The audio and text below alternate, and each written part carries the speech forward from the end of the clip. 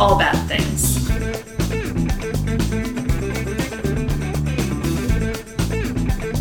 Tragedies, disasters.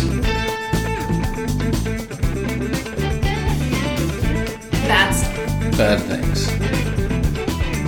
trigger warning for everything possible. What? Hello. I'm Rachel, And I'm David. and this is All Bad Things. I think I've gotten you every single time, like for Well, a stretch now. lately you're just doing ones that really come out of nowhere. So they are catching me off guard, and they're quite different from the ones you used to do. That is the point. Yes. After all. Yes, it is. Follow us Insta, Twitter, Facebook at All Bad Things Pod. You can email us allbadthingspod@gmail.com. I'm pretty sure last time I just said allbadthings@gmail.com, which is not us. So No, it is not. If you did email us and I haven't responded, that's why. It's allbadthingspod Yeah, we're not at Gmail. not sure who that is, but it's not us. Yeah, it was taken. Yes. I think so. Anyway, what you drinking tonight? I am drinking a beer called Flash Gordon, spelled Gourdon, from Yes. 26 Acres Brewery in Concord, North Carolina. Which is outside of Charlotte, Yes. right? Yep. It is very good. Yeah. Yeah, it is very spicy. Like pumpkin spice is spicy. Yes. But not too much. No, it's pretty good. That's a thing in for anyone who's a murderino. I know we have a few murderinos who listen. The October is what they call squad gourds season in okay. my favorite murder. It's like squad goals, Sure. except squad gourds. Yeah. Anyway, so that's where the Gordon comes from, which is very cute. I am drinking a good old reliable, the Coco Bolo Brown. Actually, that's not the name of it. It's Coco Bolo Coconut Brown. Okay. So What's the name of it? with chocolate. Or is that really just Yeah, the name? Coco Bolo Coconut Brown. Okay. So 'Cause usually they have like specific names, like they have like the wax Wax Surfer. sniffer or whatever. I think it is wax. Surfer. I think it is wax surfer. The wax sniffer, yeah, that would probably- doesn't sound right. That would probably you could probably only do so much of that because your nose would just get clogged up. Well, or fall off. Yeah, that too. That's huffing. I'm pretty sure that's very bad for you. At least they told us this during Dare. Somebody can tell me if this is correct, because there's a lot of misinformation. It's most in likely Dare. a lie, but let's see what it is. Maybe Emily knows. They used to tell us anyway that like huffing is something that you could do 1,000 times and not die from, or like one time you could do it and it just takes you out, like you just die. I honestly don't. I know. imagine it depends on what you're huffing. It's just a I'm terrible gonna idea. imagine somebody trying it once and dying has happened like 5 times, but they're like, that's good enough. We'll run with that. We'll run with that in the Yeah. Dare curriculum. Yeah. Maybe. I don't know. But it is a terrible idea to sniff that stuff. And if you were one of those 5 people, I'm sorry, but Well, you're you know, not listening, so it doesn't matter. Well, that and I do believe in Darwinism. So Well, you know. Oh, so I did bring this up to you. How do you feel about us trying not to curse in these episodes? I will try. That is all I Okay. can guarantee. All right. I will try So- to be mindful of what I say. Okay. For possibly the first time. So, so I'll tell you what, if you are hearing me saying that this series of episodes on Grenfell Towers, because I teased this last week, so we all know that this Our is what the first topic ever is. tease. Yes. If you are hearing this means we were successful and or edited out our curse words, because I wanted this to be a topic that both people who were not keen on us swearing all the time, hopefully we haven't sworn already. But I don't anyway, think we have. I don't think so. And Although the fact that we have to ask ourselves I if we have or know not. it's so reflexive. Oh, and by the way, Did we? curses also include any religious. Blasphemy. Yes, exactly. So if you're hearing this means that this is safe to play for religious people, maybe not politically, but, you know, like as far as just content, and also children. And, well, I mean, aside from this being a horrible disaster. But anyway, the reason being, this topic, it's going to be a hard one not to swear on, too. Oh, I bet. This is something. Yeah. This is Well, I something. mean, I already know The gist, right? And I know a decent amount about, and it really is, it will make you go into an effing rage.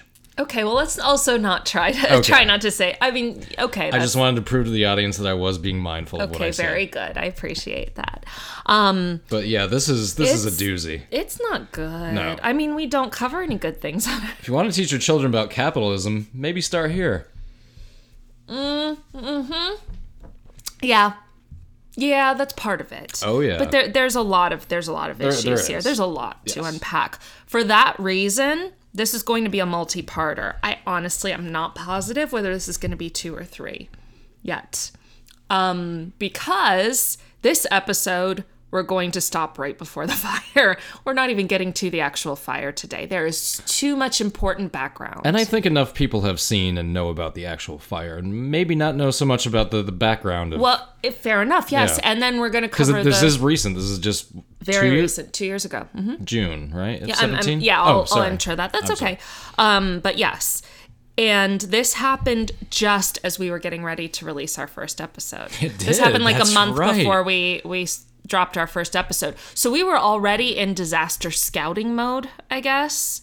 I think I remember us both saying, "Oh, we're going to do this one. We'll do this someday. one day." Yeah, exactly. Well, that one day is here. So yes, so this is the story of the Grenfell Tower. This is part 1. So we're going to do all the background stuff today, but that doesn't mean this isn't incredibly important information. A lot of this information, vitally important. Yes, a lot of this information actually didn't come out until after the fire. Of course. But I'm putting it beforehand because it is so important to see what happened ahead of time. So on June 14th, 2017, a massive fire engulfed the Grenfell Tower council flats, killing 72 people and injuring dozens more. Now, we have covered so many disasters, and with higher body counts, obviously. Mm-hmm. This is such a large... I think what makes this one so mind-boggling is that it was so many people, it was such a mass casualty event in a fire so recently. Yeah. We're only talking 2 years ago. And because people saw it happen in real time. Mm-hmm. Because of Facebook, Twitter, YouTube. Yes. I mean, thousands let alone the news, yeah. Thousands of people had their phones out recording it. And it lasted forever. Yeah, it was a long process. I mean, and for all intents and purposes, people were watching people die. Yeah. Like inside, obviously not literally seeing people die in front of them or anything, but that's what was going on in that building. 72 people. I'm honestly surprised it wasn't more than that. I really thought it was like 100 something. Right? Mm-hmm. Yeah. So first of all, real quick, let me name my main sources. There were so many, lots and lots of sources, and it's just going to be the same next week too. So the Grenfell Action Group, which I'm going to get into the Grenfell Action Group. They're actually very pivotal to this story. Constantine Grau, who did some interviews with the architects of Grenfell, and that's the website for that is grasart.com, so grauart.com. I'm assuming it's Grau, it could be Gross, but anyway. The Lancaster West Residents Association, Wikipedia, although that was not necessarily my primary source this time around. The BBC, the University of West England, The Guardian, the Bureau of Investigative Journalism, which was huge in this, and I'll get to them, and the Financial Times, along with a bunch of other sources that were a little more secondary. So I believe The Guardian is Glenn Greenwald's news outlet. I thought, wait, who am I thinking of who's living in like Brazil? That's him. Oh, really? Yeah, He's The Guardian? I'm pretty sure. I don't know why I didn't think that. Okay, all right. So I wanted to preface this disaster with a little bit of a preamble. So like I said, we don't often do disasters that are so recent. Probably the closest thing we've done to this is the Humboldt bus crash. Yeah. Which actually got tied up in a neat bow as much as it can be, quote, tied up in a neat bow, but very serendipitously, just as we were recording, the bus driver pled guilty. The trial was over. Right. So the gist of all action had been completed. That's not the case here. Yeah, there were no loose ends. That is absolutely not the case here. Plenty of loose ends in this story. And so this is not going to be the end of the story. There will be more information down the road on this one. And one of our UK listeners in our Facebook group, which, by the way, join our Facebook group, I believe it was Hannah. I apologize if it wasn't Hannah, but I think it was. She specifically said that the Grenfell Tower fire is still very, very fresh and very raw to people living in the area or the UK at large. This was a national tragedy. Yeah. So this is big. And probably everybody who witnessed that has PTSD. Yeah, and that's the thing. As always, but it wasn't like you weren't going to look at it. I mean, right. It was like one of those can't look away things. Yeah, I mean, we all watched 9/11. Yeah, that's true.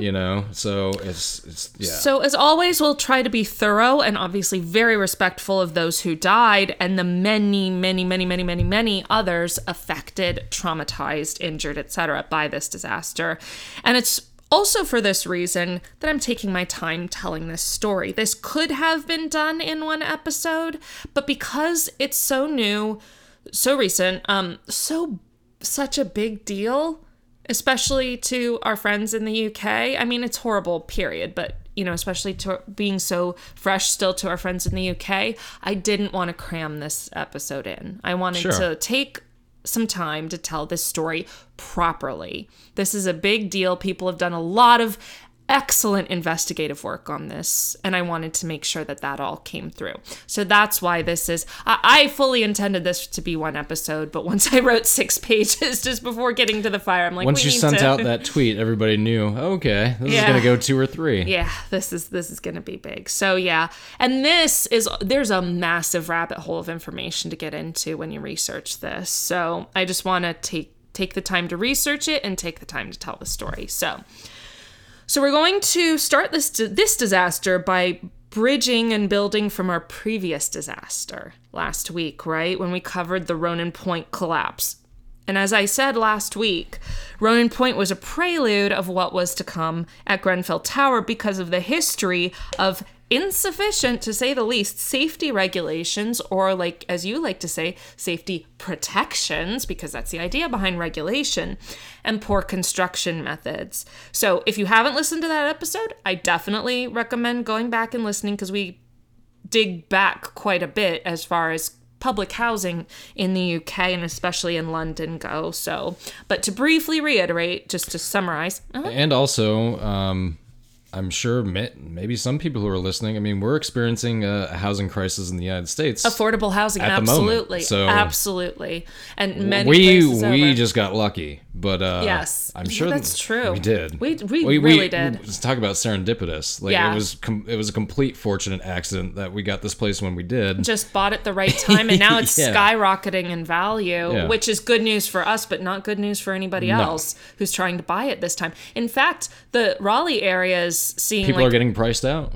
Not only priced out, but like houses go on they don't even get to being on the market. They're bought cash by investors before anyone can, almost right away. Yeah, before they even they'll have these coming soon signs on the realty signs, and next thing you know, a cash investors or Open Door, those types of companies have come in and just absolutely undercut everybody, or overcut everybody, I guess. But enough about our problems. Well, I mean, it's talking about the housing crisis, but that is a link. I'm sure there are some American listeners listening to this who are kind of bad shape when it comes to where to live. Absolutely. Well, how to be able to afford to live, yes, rather. Exactly. And that's the problem, is that we need to remember that housing is actually a human right. Shelter is a right. Yeah. And we need to behave as such. But, of course... we got a long ways to go before we get there. But yes. Okay. Anyway. So, to briefly reiterate about Ronan Point, remember it was a tower block, a high-rise apartment building, to those who may not know what a tower block is, public housing council flat, that had been built between 1966 and 1968, and then 2 months after it had been finished building, an entire corner of 22 stories just absolutely collapsed on themselves after a very small, what should have just been a small gas explosion, Yes, gas explosion sounds terrible, but we're not talking a massive gas explosion. It was actually very small that really should have only hurt the poor lady, and it did hurt her, who's, in whose house this happened, but it ended up killing 5 people and injuring dozens more. So it was... And having a whole section of a building collapse. Completely corner collapse. From top to bottom, all the way. And we witnessed what happens when there's a gas leak yesterday. We did. So we were in Durham for my sister Sarah, who everybody's met, if you've listened to our back episodes. Yes. Near her neighborhood in Durham, there was a gas leak at a coffee shop, I believe. And I need to post those pictures there because we took some pictures, and this is months later. But she said it looks like a bomb had gone off in that area, exactly, and it still kind of looks like it. You could still see the char marks from the explosion, the subsequent fire, like all that stuff. Yeah, and sadly, I believe the owner of the coffee shop died. He went back in to look to make sure everybody was out, is the story I heard. Okay. And then he died. And because they knew that there was a gas leak, so they were trying to get everybody out. Yeah. And then I think a firefighter also died. So it was not good. Yeah. No, there were deaths associated as well. Plus it affected a couple businesses next to it because it blew out all their stuff. Right, secondarily, but still importantly, it made other buildings get condemned, which means that some businesses ended up getting completely displaced. So and these are smaller businesses, not like a Walmart or something. So, yeah. So, anyway, we're going to sort of weave in the aftermath of Ronan Point with the lead up to Grenfell in this episode. There's definitely there's a connection. Yes, exactly. So, prior to the disaster of Ronan Point in 1963, a new major redevelopment plan was being drawn up as part of the so-called slum clearance project of public housing. So, we talked about that in the last episode. Again, it's a good episode to listen to kind of get the background on that. But this particular development was going to displace 3,000 people. And it's a known consequence of so-called gentrification that people get displaced, right? Especially lower income people. And this new development was going to be called Lancaster West Estate. So the idea was to create a sweeping public housing complex in the Royal Borough of Kensington and Chelsea, which just sounds lovely. Pip pip. And it sounds posh and grand. Kensington and Chelsea. Did you got the tea on? Did you put the kettle on? And now all our British friends have said, okay, I'm listening to something else. Do you take sugar? No thanks, Turkish. I'm sweet enough. What's that from? It's from Snatch.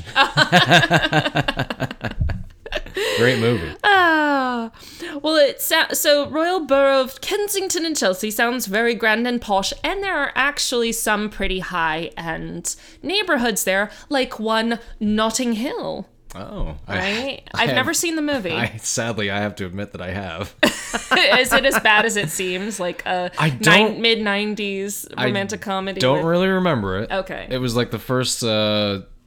Anyway, it was like the first serious girlfriend I had when I lived in South Carolina. This is 20-some years ago, folks. I am that old, sadly. But yeah, we went to the theater to see it. I honestly don't remember anything that happened. I just know that I saw it. Okay. Like The English Patient. Did you see The English Patient? I never saw it. I remember nothing about it. It was like 3 hours long. Well, that's probably why you don't remember anything. No, I think it was like 2.5 hours. Oh, okay. Which back then was kind of long, but today is...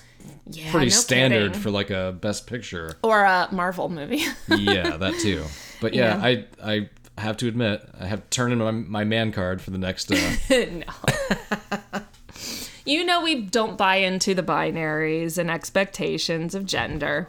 So yeah, the Notting Hill I only know from the movie. So sorry, I'm American. I'm not very educated in London neighborhoods. She's anti-British is what I am not anti-British. I love our British friends. I am so sorry you're having to deal with your own Donald Trump. We know what it's like. Yes, we do. We know what it's like. We can empathize. Except we've had 3 years of suffering. You've only had like a month.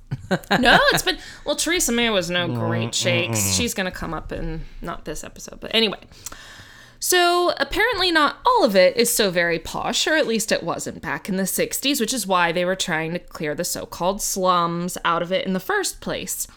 So architectural firm Clifford T. and Gale, helmed by Clifford Weirden maybe, and Peter Deakins, were the ones who originally designed the complex. And that was actually kind of unusual, especially for the time, that a public housing complex was being designed and contracted by a private architectural firm. So it wasn't being done by like city planners or anything. It was being done by a private architectural firm. So the estate they designed had obviously plenty of housing units. That was kind of the point. And it included plans for a tower block to be called Grenfell Tower. So this is the first beginnings of it. But there's also going to be an office building, shopping center. So kind of what we, at least here in the States, now have been calling mixed use space, which is very popular here. I don't know if that's the case in most developing or major cities that are growing pretty rapidly. Our area is growing rapidly. I think that's mainly who we got it from. Like that idea, that concept. From British development, maybe? In Scandinavian like countries. Mixed use. The idea that there's like shops on the bottom and then because it apartments brings on the top. it brings in all sorts of different types of people. People who have to go to work, people who have to go to play. Right, yeah. And then people and who tourists need to live. who are like, oh, I want to check that area out. Yeah. So. Yeah, hotels and stuff like that. Yes. They're building a mixed-use space just down the road from us. I think I've mentioned that like every episode.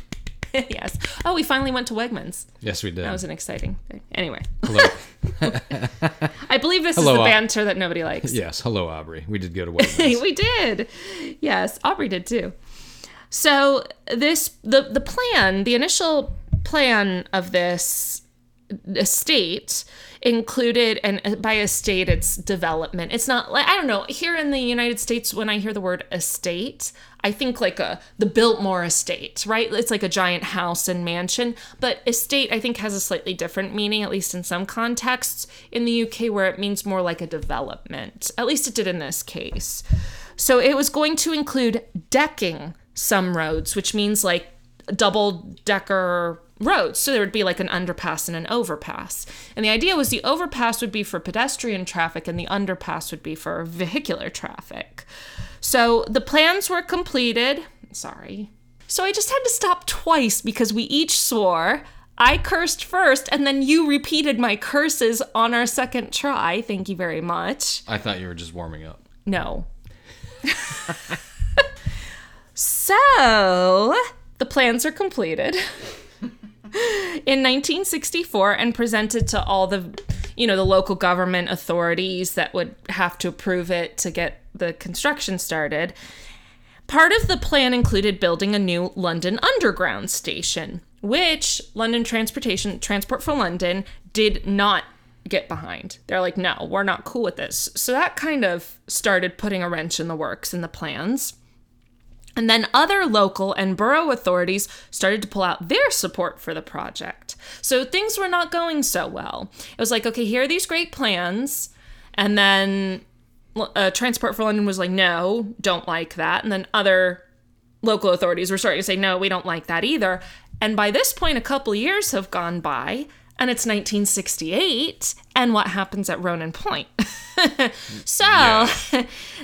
just sort of put a gigantic absolute dead stop for a bit on everything because nobody was cool with tower blocks for a period of time, right? They were like, what happened? This cannot happen again. Whatever we do, we can't let this happen again. So Clifford, one of the architects, wasn't really super keen on the tower block anyway, but his was for more architectural reasons. Like, he thought they were kind of hideous from an architectural standpoint. I am not an architect, so I don't know. But he just didn't like them. So he was kind of like, okay, well, I'm not a huge fan of the tower block anyway. But the net effect of Ronan Point, as well as all these difficulties with other authorities, wasn't the elimination of the tower block, but rather just like a scaled back version of this estate. So the main thing they did was take away the office space in the shopping center. So it was more housing and less mixed use was the idea. And the tower block was kept. Grenfell Tower was kept in the design, but the design itself was greatly impacted by the Ronan Point explosion. So the lead architect for Grenfell Tower was Clifford T. and Gale architect and man with the most British name ever, Nigel Whitbread,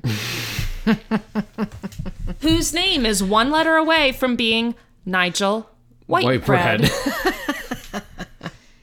Yes. You're right about that. There could not be a more British name than that. Yeah, I don't think there is a that man could only be British. Like if your name was Chris Smith, you could be American, Canadian, Norwegian. But this is little Nigel Whitbread. He looks exactly like I thought he would look like. Yeah, he really this does. is him elderly. This wasn't him back when... I think he was born that way. He was born an elderly man. Yes, I think he was. He's like Benjamin Button, but he got stuck. Right, he just, it didn't work. Yeah. He was the rejected Benjamin Button. Aww. He just stayed old. Poor little Nigel Whitbread. Yes. Oh, boy. So He's got a full head of hair, though. Give it to him. Oh, yeah. So he was the lead architect on Grenfell Tower. So Grenfell Tower was given 2 meters, which is about 6.5 feet, of solid poured concrete foundation. So nice big foundation underneath a fully below ground basement. So the foundation was way down in the earth. So about 6 meters or 20 feet underground, there was this poured foundation, then a basement. And then above that were 24 floors. So the first 4 stories would be non-residential and common areas. And then 20 floors above that would be flats, living units, council flats. And each story had an area of 5,120 square feet, which is about 476 square meters, and had a total of, each floor had a total of 6 living units for a total of 120 living units. The 1-bedroom apartments were 553 square feet, or about 51 square meters, and the 2-bedroom flats were 813 square feet, about 75 square meters. So that's like pretty close to what we have. We have a smaller house, a smaller 2-bedroom townhome. And so it was a little bit smaller than that. And that was kind of unusual because typical tower blocks at the time contained 4 flats per story. So they were really kind of trying to cram it in, right? Efficient use of space, I guess. And then the elevator, or lift, was located in like a central core tower in the middle of everything. So the elevators were in the center, and then everything was built around that.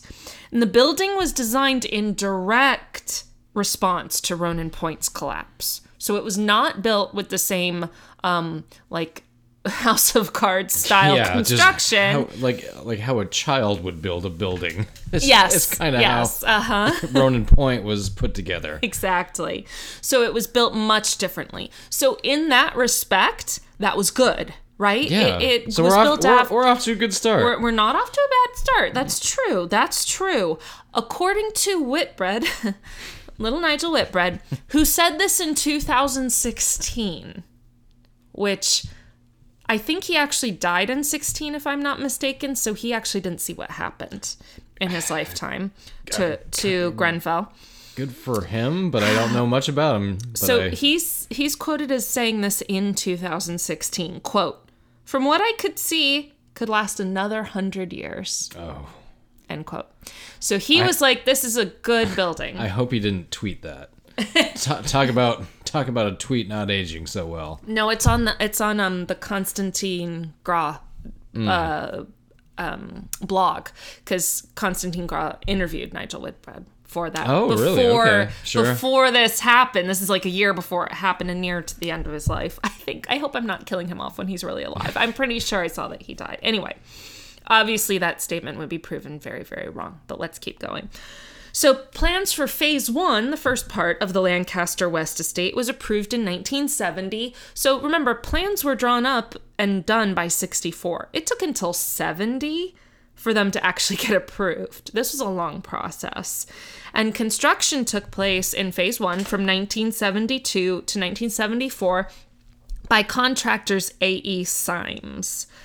Now, Grenfell Tower was still made of precast concrete columns, slabs, and beams, but just not in the same. And I should have looked this up. Whatever the poured concrete style that it was in, there was like LPC or something like that. Anyway, I should have remembered this because that was only a week ago. But anyway, so the basic construction methods were a lot more sound than at Ronan Point. The tower block was located in the western part of Lancaster West Estate with 3 much shorter, longer housing units. They called them finger walks, I think, or something like that, in like a sort of trident shape just to its south and slightly west. And I do have pictures of, it's on the other side of this. So this is like an aerial, and I'll put these up on Instagram and Facebook and everything. That's Grenfell Tower, and you see like these 3 fingers sort of, and that's it in real life. These are all houses. This is all residential. So these buildings, the longer finger walkways or whatever, were named Hurstway Walk, Testerton Walk, and Brandon Walk. I almost said Brandon Walk, but it's Brandon Walk. Grenfell Tower opened in 1974, and a fair number of immigrants began moving into the building, leading to its nickname, the Moroccan Tower, because a lot of immigrants of Morocco lived there. Why it was necessary to nickname it anything, I don't know. But so this is a picture of Grenfell Tower. I don't think it's exactly at the time, but it's before something else that we'll be discussing today happened to it. So anyway, that is Grenfell Tower. So now we're going to get a little bit into, because this was completed in 1974. Obviously, 2017, still years away. 43 years away, right? So some stuff happened in between there that I thought was really interesting. And because we're sort of tracing the history of public housing, and this also very much comes into play in the story of Grenfell, I thought it was important to kind of talk about the evolution of council flats, of public housing in the UK, especially because what started happening in the late 70s and into the 80s? I give you a hint of this already. Who came into power in England around that time? Oh, that would be one Margaret Thatcher. That's right. The Ronald Reagan. See, right now you have your own Donald Trump. Yes. And 40 years ago you had your own Ronald Reagan. Or we had our own Maggie Thatcher because she was in power first. I like that. Yeah. Yes, that's better. Yeah. For who? Nobody. Yes. The demand for affordable housing certainly didn't cool during the 60s and 70s, regardless of what happened with Ronan Point. And further, some of the older council flats were starting to fall into disrepair because remember, a lot of them, or not even like the high rises and stuff, but remember those prefab bungalows and stuff that were only meant to last like 10 years? They were temporary. Yes. It's like, people okay, are we'll put still this up. living in them. It's like, we'll put this up for now. 10 years from now, we'll scrap it and put some, and then but people were still living in them. The new thing never came. Exactly. Well, that and people were still living in these older, because there still wasn't enough for everybody. So there were still people living in these prefabs. There actually is to this day, but that's a whole other thing. So in May of 1979, one Margaret Thatcher, the United Kingdom's first woman prime minister, unfortunately, she was the best the UK had to offer at the moment, I guess, or at least the most popular somehow. She began her administration, which would last the entirety of the 1980s, ending in November of 1990. Thatcher was a member of the Conservative Party, and her system of governing, appropriately nicknamed Thatcherism, emphasized, see if this sounds familiar, free market capitalism, reducing government spending, and tax cuts. Does this sound familiar? I've never heard of that. Yeah. So Reagan technically came after this, but he was just echoing everything that was going on in the UK too. So one of her policies intending to distance the UK government from welfarism and closer to capitalism was the 1980 Right to Buy scheme, included in the Housing Act of 1980. So Right to Buy policy, I apologize because we are going to get just a little bit in the weeds. Hang on in there for me because it's not often I get to talk about taxes in our episodes, and I really want to talk about taxes just a little bit. So basically, the idea was that people currently renting council flats would be offered the opportunity to buy these flats at a hugely discounted rate based on the length of time they had already been living in them. And we're talking like big discounts, like 33 to 50% discounts of market value. The idea... Not such a bad strategy. I kind of see where this is going, but I also... Okay. Yeah. The essential idea isn't terrible because, no, like, you can see where they're coming from. The idea being, if you've lived in your flat for years, you've been paying rent. What's the number one complaint about renting is that you're not gaining any equity. Well, by giving these discounts, they were essentially already they had been paying into equity, sort of retroactively, right? So that was making their rent count for something, basically. Now, the right to buy policy was bolstered by a tax cut policy in 1983 called the Mortgage Interest Relief at Source, or MIRIS, which, from what I can tell, is basically like what you call a tax credit here in the United States. So, like, you get a break on your taxes based on the fact that you pay interest on your mortgage. Like, you can deduct it from your income. Mortgage interest is still deductible here in the States if you itemize, and now I'll stop giving tax advice. So, yes, like most public policies, there were pros and cons to this idea of right to buy. On the plus side, the government was providing a subsidized path to home ownership for the economically disadvantaged, and that proved to be quite popular. It led to a significant increase in home ownership, which, as is a popular topic now, is the primary way for the middle class, or those aspiring to the middle class, to be able to build wealth through assets. Absolutely. Yes. That is your primary asset. Is the way. Yes, basically. That is exactly right. There's very partly little. The way. That is the way. The middle class can also generally invest, but that is so insecure. Assets, like actual appreciating assets, which real estate... You know, the whole buy land because God isn't building any more of it sort of a thing? Oh, yeah. That's really where wealth can be built up. And homes are incredibly important to that for most people, except for the top people, like wealth asset holders. And plus, bonus aside, a house makes you spend money on all sorts of different things. And That's all true. Services Sorts of, and utilities and... landscapers and all sorts of shit, cleaning people in some cases, and painters and decorators, and yes, exactly, and it has to be kept up. Yep. So this is a guaranteed it's going to keep coming up over the years. Some people, like one of the houses behind us, don't do the greatest job of keeping up their house. But well, and that's a whole other flip side of home ownership. For the most part, it is a benefit to yourself if you keep up your house. Yes, that's true. That's true. Not only for your own living conditions, if for your primary residence, but for its future worth. Equity, yeah. And that was our all bad finances. And all bad housing thrown on top of it. So unfortunately, there were some very big downsides to the right to buy. So the most obvious is it took affordable accommodations off the market. These were no longer flats available to rent.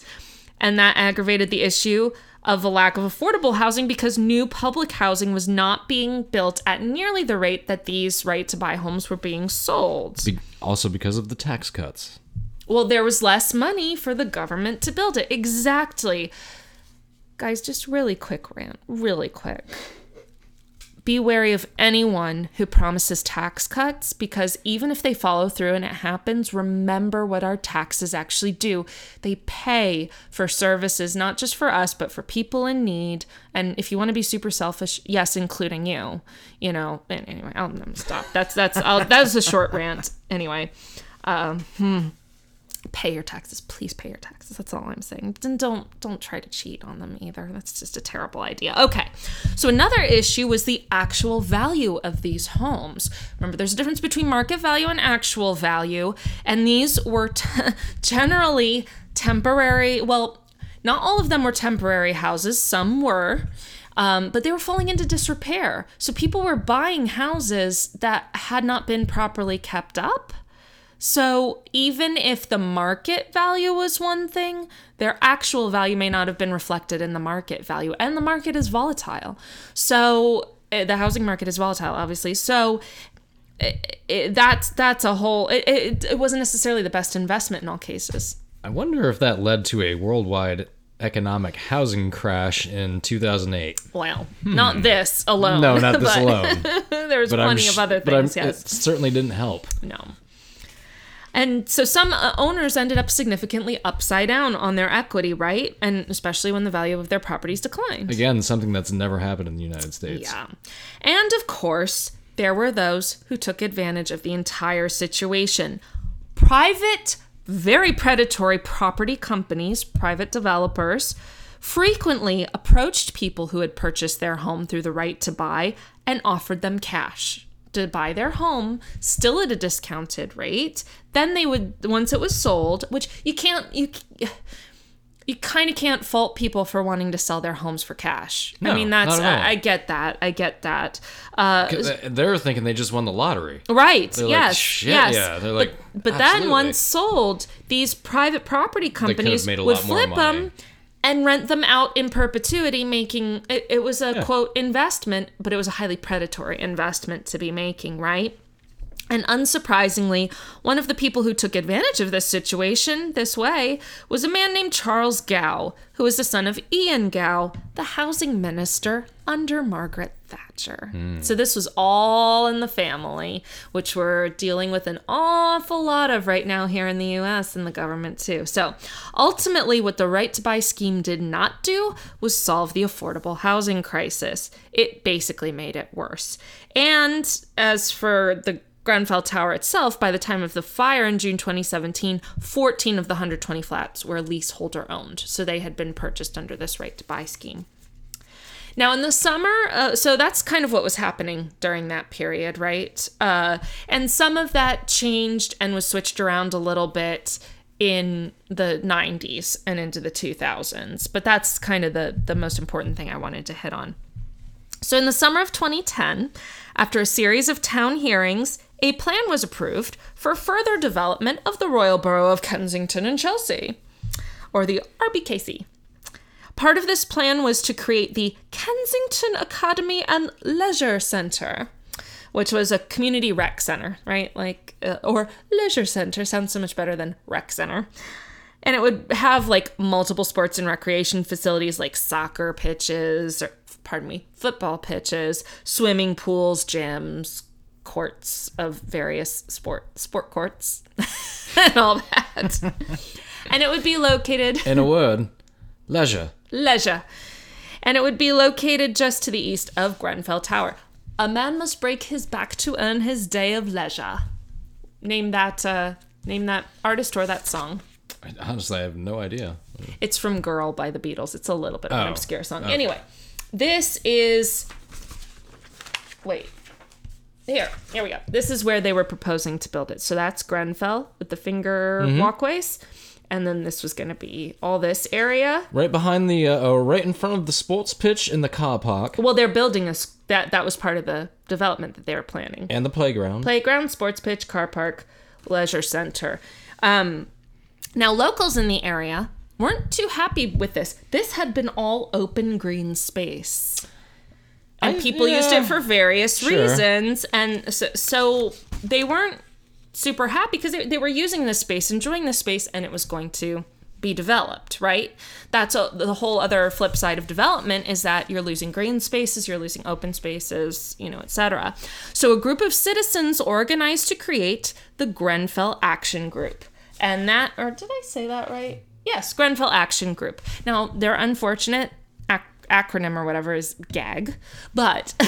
Yes, it is. But anyway... With a spoon. As long as they Gag me with a spoon. Yes.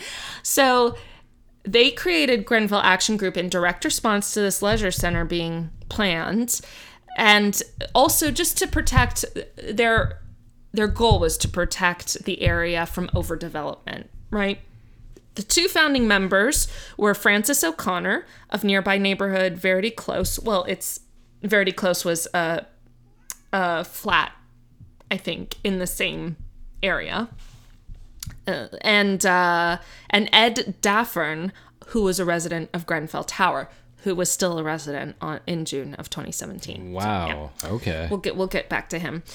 next episode. So in 2011, the Kensington and Chelsea Council asked the Kensington and Chelsea Tenant Management Organization, the TMO, which is basically like an HOA from what I can tell, except it's managed. So it's not like, I don't think it's like residents.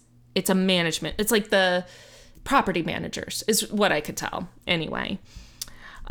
They asked them, the council asked the TMO to look throughout the borough of Kensington and Chelsea to determine which of the council flat developments were in the most need of renovation or other upkeep. So they're like, okay, we're going to be doing this developing, making the leisure center and everything. Is there anything else we need to be doing in this project? Should we go ahead and let's go ahead and identify we know that all this public housing needs to be kept up, renovated. What's the neediest of all these housing areas in this area? That was, I swear, whatever I just said sounded like word soup. I don't know why, because I went off script. That's why. And so they homed in pretty quickly. So this was borough-wide they were asking. And they homed in pretty quickly on the Lancaster West estate and more specifically on Grenfell Tower. They said, hey, look, Grenfell needs some renovations. So the TMO looked into how much it would cost, and this is going to come into play so many times, to renovate the building, and they estimated about £6 million. So they wanted about £6 million of renovations. So in May 2012, both the development of the Leisure Center and the renovations of Grenfell Tower were approved as part of a larger revitalization project, and the Grenfell Tower renovations were allocated the £6 million they were estimated to need. So they were like, okay, yes, we'll renovate Grenfell Tower, we'll approve the £6 million budget. And the plans to renovate Grenfell Tower were presented in a plan called the Grenfell Tower Regeneration Project. So the plan was to increase the floor space on the lower entry levels, like open up the area to make it, quote, more welcoming.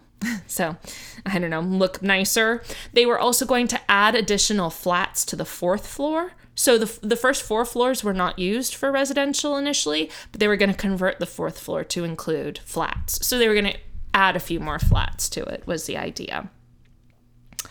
And another part of the plan, which will become incredibly pertinent, and we are going to say the word cladding 1,001 times, was, quote, the complete overcladding of the exterior, end quote. Do you know what cladding is? I had to look it up. It came into play on our Minnesota bridge collapse.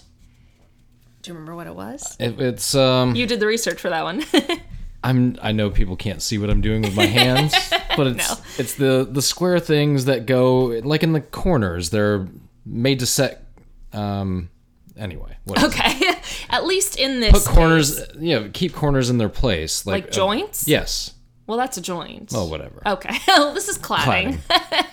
Cladding in construction is basically a material that is put over the already existing outer construction of a building for a variety of purposes. So almost like a second skin. Yeah, that's exactly what I said. Yeah, no, it's not. and the purposes can include... I do remember that being a huge issue with the eventual Gotcha. Tragedy. Yes. This tragedy, you mean? Yes, absolutely. So it can provide architecturally artistic elements, but more practically, it can provide insulation and weatherproofing to the building. So it's like protecting the stone or concrete or brick or whatever of the actual building. The original plan called for the Grenfell renovations to include using zinc cladding. And if there are builders who listen to this, they must be like as excited about me I was about talking about taxes. They're like, she's talking about building materials. She's talking about cladding. She's talking about zinc cladding. Yeah, and you can feel free to email us with all your corrections. So zinc is advantageous to use as like a weatherproofing and insulation because it's highly weatherproof and resistant to corrosion. It's strong. As the plan for the tower block renovation moved forward, some budgetary concerns arose because we knew this was all going to come down to money, right? I mean, let's face it. The initial contractor proposed by the plan was a company they had used before and contracted to called Leadbitter. Not Leadbetter. Leadbitter. So Leadbitter had proposed that the cost of the renovations, they're like, okay, let's really do a cost analysis of this. How much is it going to cost to do everything you want? And they were like, yeah, this is going to cost 11.3 million pounds, which is almost twice what they had allocated. So that started to slow down the whole process of approval, which is already slow enough because we're talking bureaucracy, right? And the council was not too happy with the idea of having to double the budget. So the TMO proposed, okay, look, maybe we can just increase it to 9.7 million. But here's the thing, let's also add some renovations to this. So it's not like they were just going to increase the budget, like somehow to justify doing that. They were adding all these other things in there, like let's also do this and this, when they really just needed to increase the budget in general. So yeah, that was an issue. But in the summer of 2013, this new budget, including the extra stuff they were going to do as a result, was approved, accepted, and the plans were put forth to include these new renovations, as well as to bring the previously proposed renovations into line with the new budget. So they were originally approved for $6 million. It was still estimated to cost over $11 million just for the original stuff. So they're just not helping any of it. But they were resolving to, quote, bring the budget in line, or bring construction and plans within the budget. And that's never a good idea. That's called cutting corners. And as anyone who has seen The Towering Inferno knows, because they use the term cutting corners like 27 times, it's not good. And this was its own Towering Inferno. I mean, it really was. It's just not as super tall as the building in The Towering Inferno. So in January 2014, so that budget was the summer of 2013. In January of 2014, a revised plan was finally approved at the new 9.7 million pound projected budget. Now, at this point, the plan was still to use zinc cladding. Part of the strategy to cut corners was to open up the project to bids from other contractors, since Leadbitter was basically saying, hey, to do this right, and this was, again, even before they added the other elements to this renovation project, it's going to cost you more than what you budgeted for. But in free market capitalism, the idea is that if you can outbid someone, you just might win yourself a job. As we've heard before, there are winners and there are losers in capitalism. And Leadbitter lost. Unfortunately, these 72 people would end up losing as a result too. So additional bids were entertained, and the contract was eventually granted to Ryden Limited, a Sussex-based contractor, in March of 2014. They had put forth an 8.7 million pound bid, so they even undercut the budget. Again, underbid, right? That's the whole idea of competition in a free market. Guys, free market capitalism kills, and this is going to be a story of free market capitalism killing. You said that, though. You did say that. Yes. You did absolutely say that, and you were correct. I was like, well, we'll see, but no, you were correct. You were absolutely correct. So they began construction. Well, the instructions came with a construction. Yes, exactly. I hope, anyway. Well, maybe not. It was just a free-form building. Yeah. You know, they just, it's like a free-form tart. He's like, I've got like 10 clads. I'm just going to put them here and there and wherever I feel like. So they began in 2014, June 2014.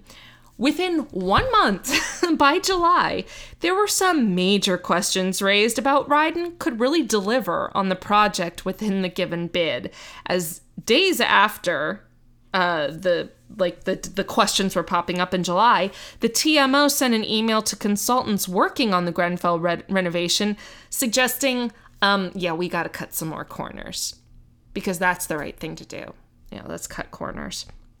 One of those suggestions was to replace the zinc cladding with aluminum cladding at a projected savings of 293,368 pounds. This was taken on board for the renovations, and the cladding was subcontracted to Harley Facades at a contract price of 2.6 million pounds, which was about a third of the total renovation budget. Now we're going to want to keep for next week that amount in mind, because if we really want to know the cost of human lives to some people, we've got a figure. It's that amount. Yeah, we've 300,000 we've pounds. used those figures in several episodes. What is a life worth? We'll divide it. We'll come out with the final number. If you are the owner of the Triangle Shirtwaist Factory, a life is worth literally, I believe their insurance paid out, I think it was either $1,000 or $10,000 per death. Yeah, I don't remember. That was a ways I think back. it was but maybe 1,000. it's But- never. Well, And, first and of that's all, and that's exactly how they're thinking about it in their mind. is. Like, oh, that's $1,000. That it's that a works. cost-benefit analysis, Mm-hmm. and a cost-benefit analysis can be done with anything. A cost-benefit analysis completely, not only disregards but completely omits humanity. Yes, absolutely. It never even comes, and it shouldn't, because you can't really generate the worth of a person's life. You really can't. Right. But these people can. Yeah. And they did. Then they get a price. Yeah. They're like, oh, it's 10 of them died. That's $10,000. What are the And lawsuits? that's- How do we? Yeah, Blah, blah, blah. Okay. yeah, we'll still come out on top like $5,000, so it's all right. It's cheaper to kill them than to let them die than to. Yeah, than to pay them. Yeah. Or whatever. And if anybody thinks this is not a conversation that actually takes place, you're very naive, because this happens all the time. Mm-hmm. So let's talk about this aluminum cladding for a minute. Because as far as we know right now, okay, maybe aluminum is cheaper, but still just as good. Let's hope. Although It's I'm not sure going to be. that's- You know that it's not going to be. Yes. So here. So aluminum composite. I see what they were going for. They're like, is there this material that is absolutely necessary that we can get for less of a price? Right. Yes, and it's less of a... Why is it cheaper? Yeah. Is it cheaper just because it gets dings and nicks in it, so it's not going to be as pretty after a Cheaper while. because it's not as good. But does that mean anything for safety? Well, let's talk about that. So aluminum, What? Safety? that's regulation. Leave the government out of it. So aluminum composite panels, ACP is what they're called. They're also called sandwich panels. That's another word for them. They have 3 layers. So 2 outer layers of thin aluminum sheeting, and then in the middle, a layer of non-aluminum lightweight insulation in between. A popular and very well-known example of architectural use of ACP cladding is the Epcot Center, the Sphere. Oh, sure. All Okay. those shiny bits, It panels. has been quite a while since I've seen it in person. But So sure. that I've seen pictures uses ACP aluminum doesn't composite surprise me. panels for architectural effect. of it. You know one place that aluminum was probably coming from? Messina, New York. Oh, that's right. Yeah, lots of aluminum at Alcoa and Reynolds, right? Yeah. Mm-hmm. And then they merged at some point. I think Reynolds Bought folded and Alcoa. Oh, okay. and, Anyway. Okay. Yeah. So the insulation between the panels of aluminum can vary. Sometimes mineral wool is used, which is actually spun molten rock or mineral fibers, which is very interesting. I don't. Buildings themselves that can do the things that they can I do know. are very interesting now that I'm working in one. Mm-hmm. It's crazy just looking at it. I'm like, how do you plan for this? How is that possible? Yeah. There's literally, at any given time, I'm literally looking at about 1,000 pipes Yeah. that go all sorts of different Someone places. planned that and built that Yep. and came up with them. It's amazing. Yeah, It really I is can't- amazing. I'm with you. I cannot imagine it. I'm with you. My brain is never going there I'm with you. I'm with you. as far as an understanding. Right. So that's a popular material, and it's generally, well, anyway, let me get to this next material. So that's not what they were not going to use this mineral wool in the sandwich paneling, the ACP, that they were going to use at Grenfell. They decided to use insulation inside these ACP of polyethylene. Do you know what polyethylene is? Also came up, I want to say, in our very first episode. Oh, okay, yes. I think with that's part of what the soundproofing. foam, the foam soundproofing was coated with. Do you know what polyethylene is just basically? I don't, but I know that it's highly flammable. It's plastic. Oh. Roughly 30 or a third or about Plastic is 30% so disgusting when it burns. of plastic is polyethylene. Wow. Yeah. Yes. It is the most disgusting smell. It's when not it only burns. disgusting, it's highly flammable. Oh, that too. Yes. And highly toxic. And yes, and it's the most common plastic produced. So if it sounds less safe to have plastic inside these ACP instead of this mineral wool, that's because it is. Yes. So as fire safety consultant Gordon Cook put it, quote, "I only use the mineral wool ones because your gut tells you it is not right to wrap a building in plastic." Yeah, let's not do that. Let's never buy a house that's wrapped in plastic. No. We had to re-record that because Dropped an F-bomb. Dropped an F-bomb. But that's understandable because that's I thought that was a really powerful quote. Yeah. That was a really amazing quote. So this is what they decided to use to save 300,000 pounds. Plastic. Let's wrap this building in plastic. Like this fire safety guy said, It your literally- gut tells you that's a terrible idea. Anytime even the topic of plastic burning and what it smells like comes up, it immediately takes me back to the Eden Festival in Toronto in 1996 because so many people like burn their tents and stuff. You can just smell the plastic in the air, and it's really not and pleasant. Toxic, like you Yes. said. Yes, it's And not good to inhale. You can just tell by how it smells that it's toxic. You're like, I shouldn't be breathing this in. No, very bad idea. And now you live in a building where that's what's surrounding the building. Literally, yes, quite literally. So leading up to and during the renovations at Grenfell and the construction of the Leisure Center, the Grenfell Action Group remained active and vocal. They're actually really inspiring. Their activism included writing letters to the council and the TMO regarding their concerns, as well as maintaining a blog, which is still up, still going strong. I really recommend it. I used it for a lot of information. It's at grenfellactiongroup.wordpress.com. No shame in using free hosting, especially when you're just a scrappy little activism group that saw the writing on the wall the whole time. These people were right 100% of the time. It's amazing.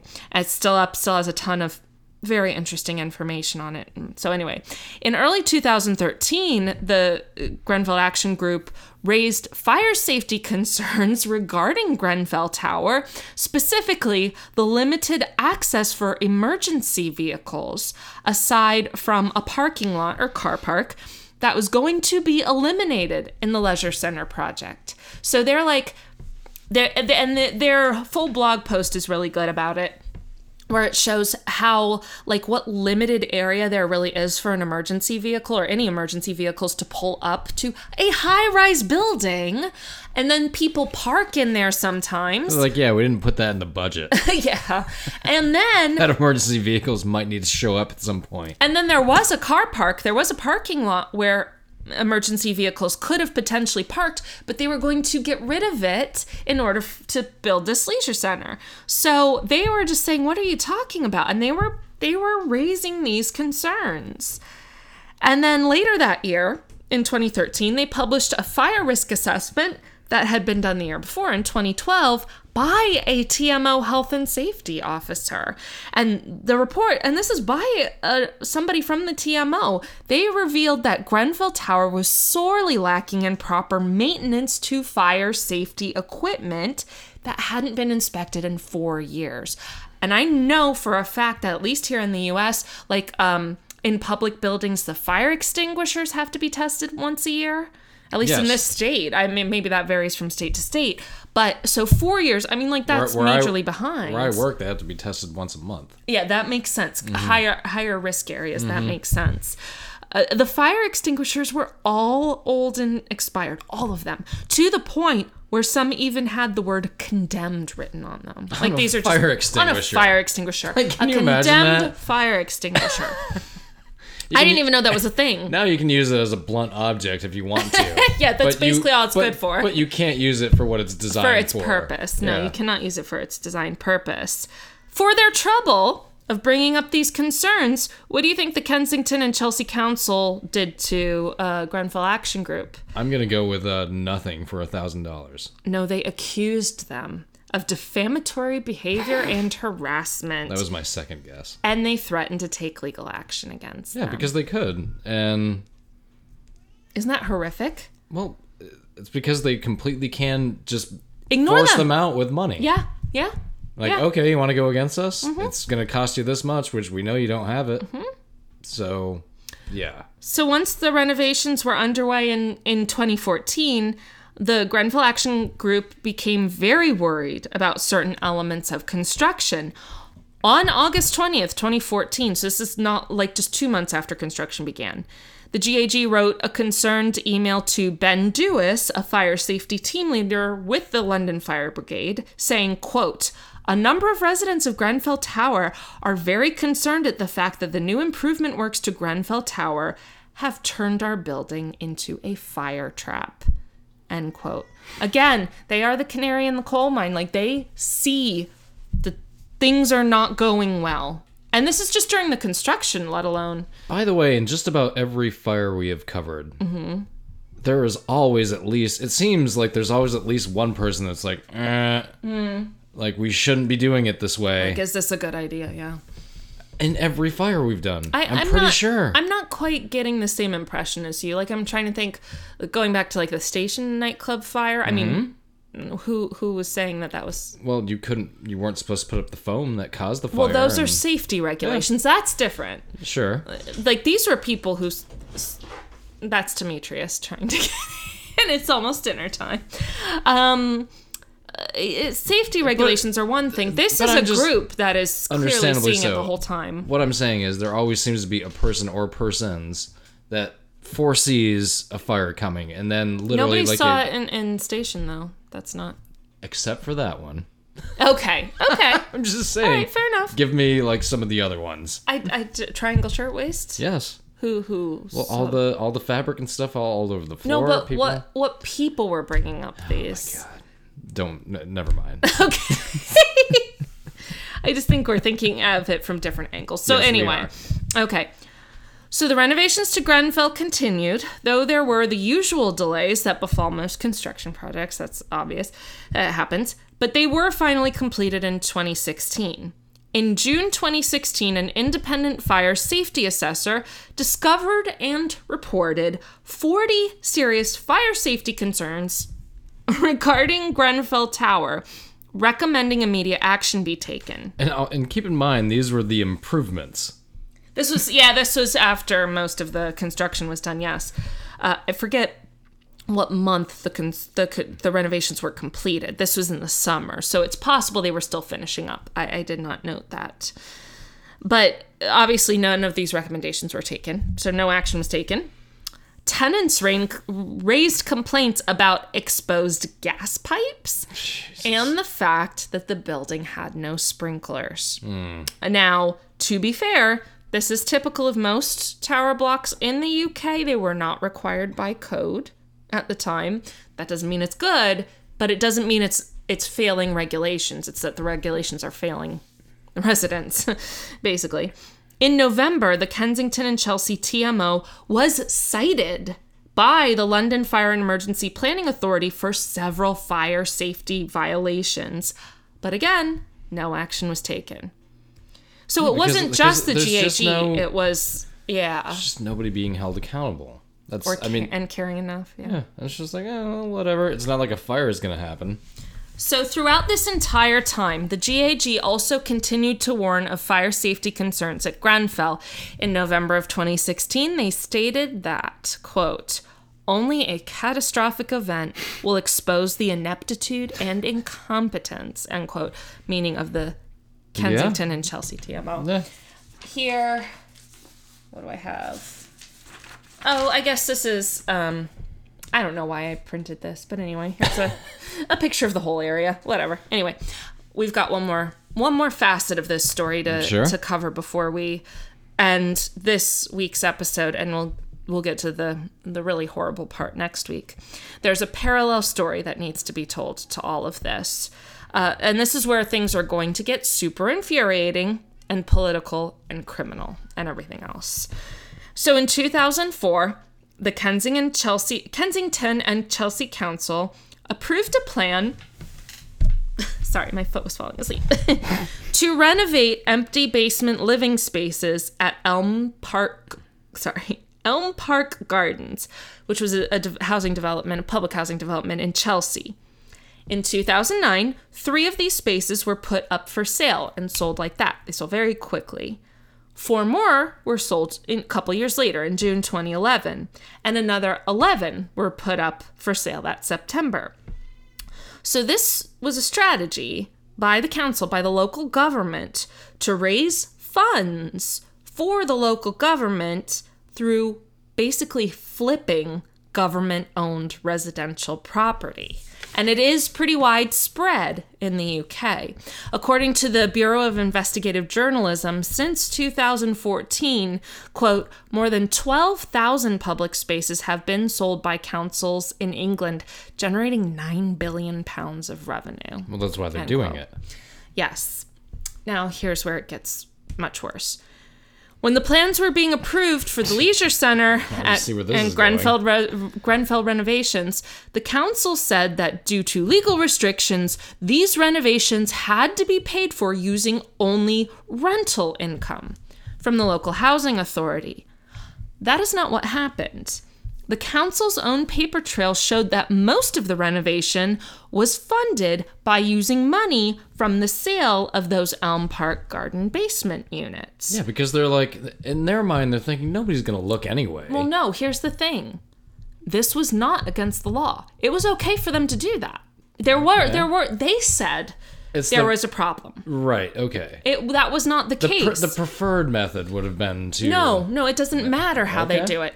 This was the problem. It was not against the law for them to use those proceeds, but they said it was. But then they used the proceeds anyway. So apparently, in the following years, the council claims that they thought at the time they could only use rent, but then they went ahead and used the proceeds anyway. So basically, they thought they were committing a crime. Like, what other logic is there? They were saying, oh, we can only use rent proceeds, but then they knew they were using sale proceeds. So they thought they were doing something devious. Turns out they weren't. So they were like wannabe criminals. Like they were trying to do something shady, but it turns out it was legal anyway. So basically that's a big ding on their character. But like, why would they want people to think that they could only use rent and couldn't use proceeds? Well, the answer is, apparently, the council was making more than what was needed to renovate Grenfell. Like, way more. As in, they made £129 million selling property in the years leading up to the 2017 fire. So during the development phase of the renovations... And all they were asking for was, what, $11.2 million? So during the development phase of the renovations, when they were arguing over, like, oh, we need to keep costs down, when they decided to cut $300,000 of cladding out of the budget, they were sitting on $129 million. Yeah, it was literally like throwing away a nickel. Like, oh, I found one on the floor. They were making money hand over fist. Not only that, not only were they bringing in money, they were spending money on investing in this stuff to the tune of £60 million, pounds, buying up property to invest in. So what they should have been doing was putting this money into making sure all these projects, especially the Grenfell renovation, were being done correctly. Instead, they were becoming essentially a private business. Instead, engaging in private business. They just didn't really care. Who'd have thunk it? They were creating a private profit-making endeavor when they should have been fulfilling their function as a government arm meant to provide affordable housing to citizens. And they were failing repeatedly and not caring repeatedly and trying to lie and cover their tracks even though they weren't doing anything illegal. Whilst making money. Whilst making money. Exactly. That's what they were. They became a profit center. And that's not even it. That's not even all of it. For the 2013 to 2014 fiscal year leading up to the beginning of the Grenfell renovations, the council had underspent their annual budget by £31 million. They literally had it in their couch cushions at this point. And they had £267 million in unallocated reserves, meaning money that they were just sitting on. This was even independent of all the other stuff. They were literally sitting on mounds and mounds and mounds of cash. And while they were engaging in this little property development money-making scheme, they were ignoring time and time again the warnings constantly from the GAG, from the actual London fire safety people, that Grenfell Tower was not being adequately renovated, that it was a danger, that it could hurt people in the future, completely closing their ears to the residents who acted as canaries in the coal mine of what would soon become a national tragedy. And that, my friends, is where we'll stop, because it's getting too infuriating already. Yeah, what happens next is most people know. Well, and now we know why it happened. We know what caused it. This definitely falls under a disaster heading, because it's not like somebody committed arson. But correct. Yeah, this is not a crime. But it's criminal. It is. What happened leading up to it is. Yeah, it's they were. That's why I can't do true crime. I know. I mean, I'd rather have horrible things happen randomly, which is what we cover. Yeah. You know? I mean, randomly on there were so many signs and so much warning, and it was to save money. It was all to save money. And this is going to be so sad, because next week we're going to actually talk about what happened as a direct result of these people being so horrible and literally just wanting money. Can I tell you guys, as a financial professional, money is the worst thing in the world for human beings. It's just terrible. It's terrible. It's terrible. Terrible. I just needed slight levity. I don't know. This is not going to be a fun topic. There are no fun disasters, but like we've had a couple fun ones, like the baseball riots. Those are always fun. Maybe I need to 10-cent beer night and all need that. to come up with a new baseball disco riot. night. There's like 50 more that I haven't even come close to covering yet. Fair enough. But this is so sick. It is. What happened to these people because of other terrible money. people? Yeah. Because of essentially $250,000. No, it was to change the cladding. I mean, it's about $500,000 in our money. Okay, all right. Yeah, the pound's stronger than the dollar. 250 pounds, 250,000 pounds. No, 300,000 pounds. Whatever. A lot of money to people like us. But to people like these people, it's literally hundreds of millions. It's literally it was enough. It's a drop in the bucket. They had enough. Yeah. It's if you gave $1 to somebody, right? You wouldn't even think twice about getting it back. You know, that's. And instead, they were like pretending that they were like my grandmother, who's like convinced she doesn't have money when she's fine. It's so sad. So anyway, that was part 1 of Grenfell Tower, the Grenfell Tower fire. We will get into parts 2, the fire, maybe 3. 3. Yeah, we'll have to see how it goes. Yes. Yeah, next week. So, yeah. Yeah, brace for impact. Yeah. So that was the Grenfell Tower fire, First part 1. Mm-hmm. This has been another episode of All Bad Things. I'm David. I'm Rachel. We'll see you next week.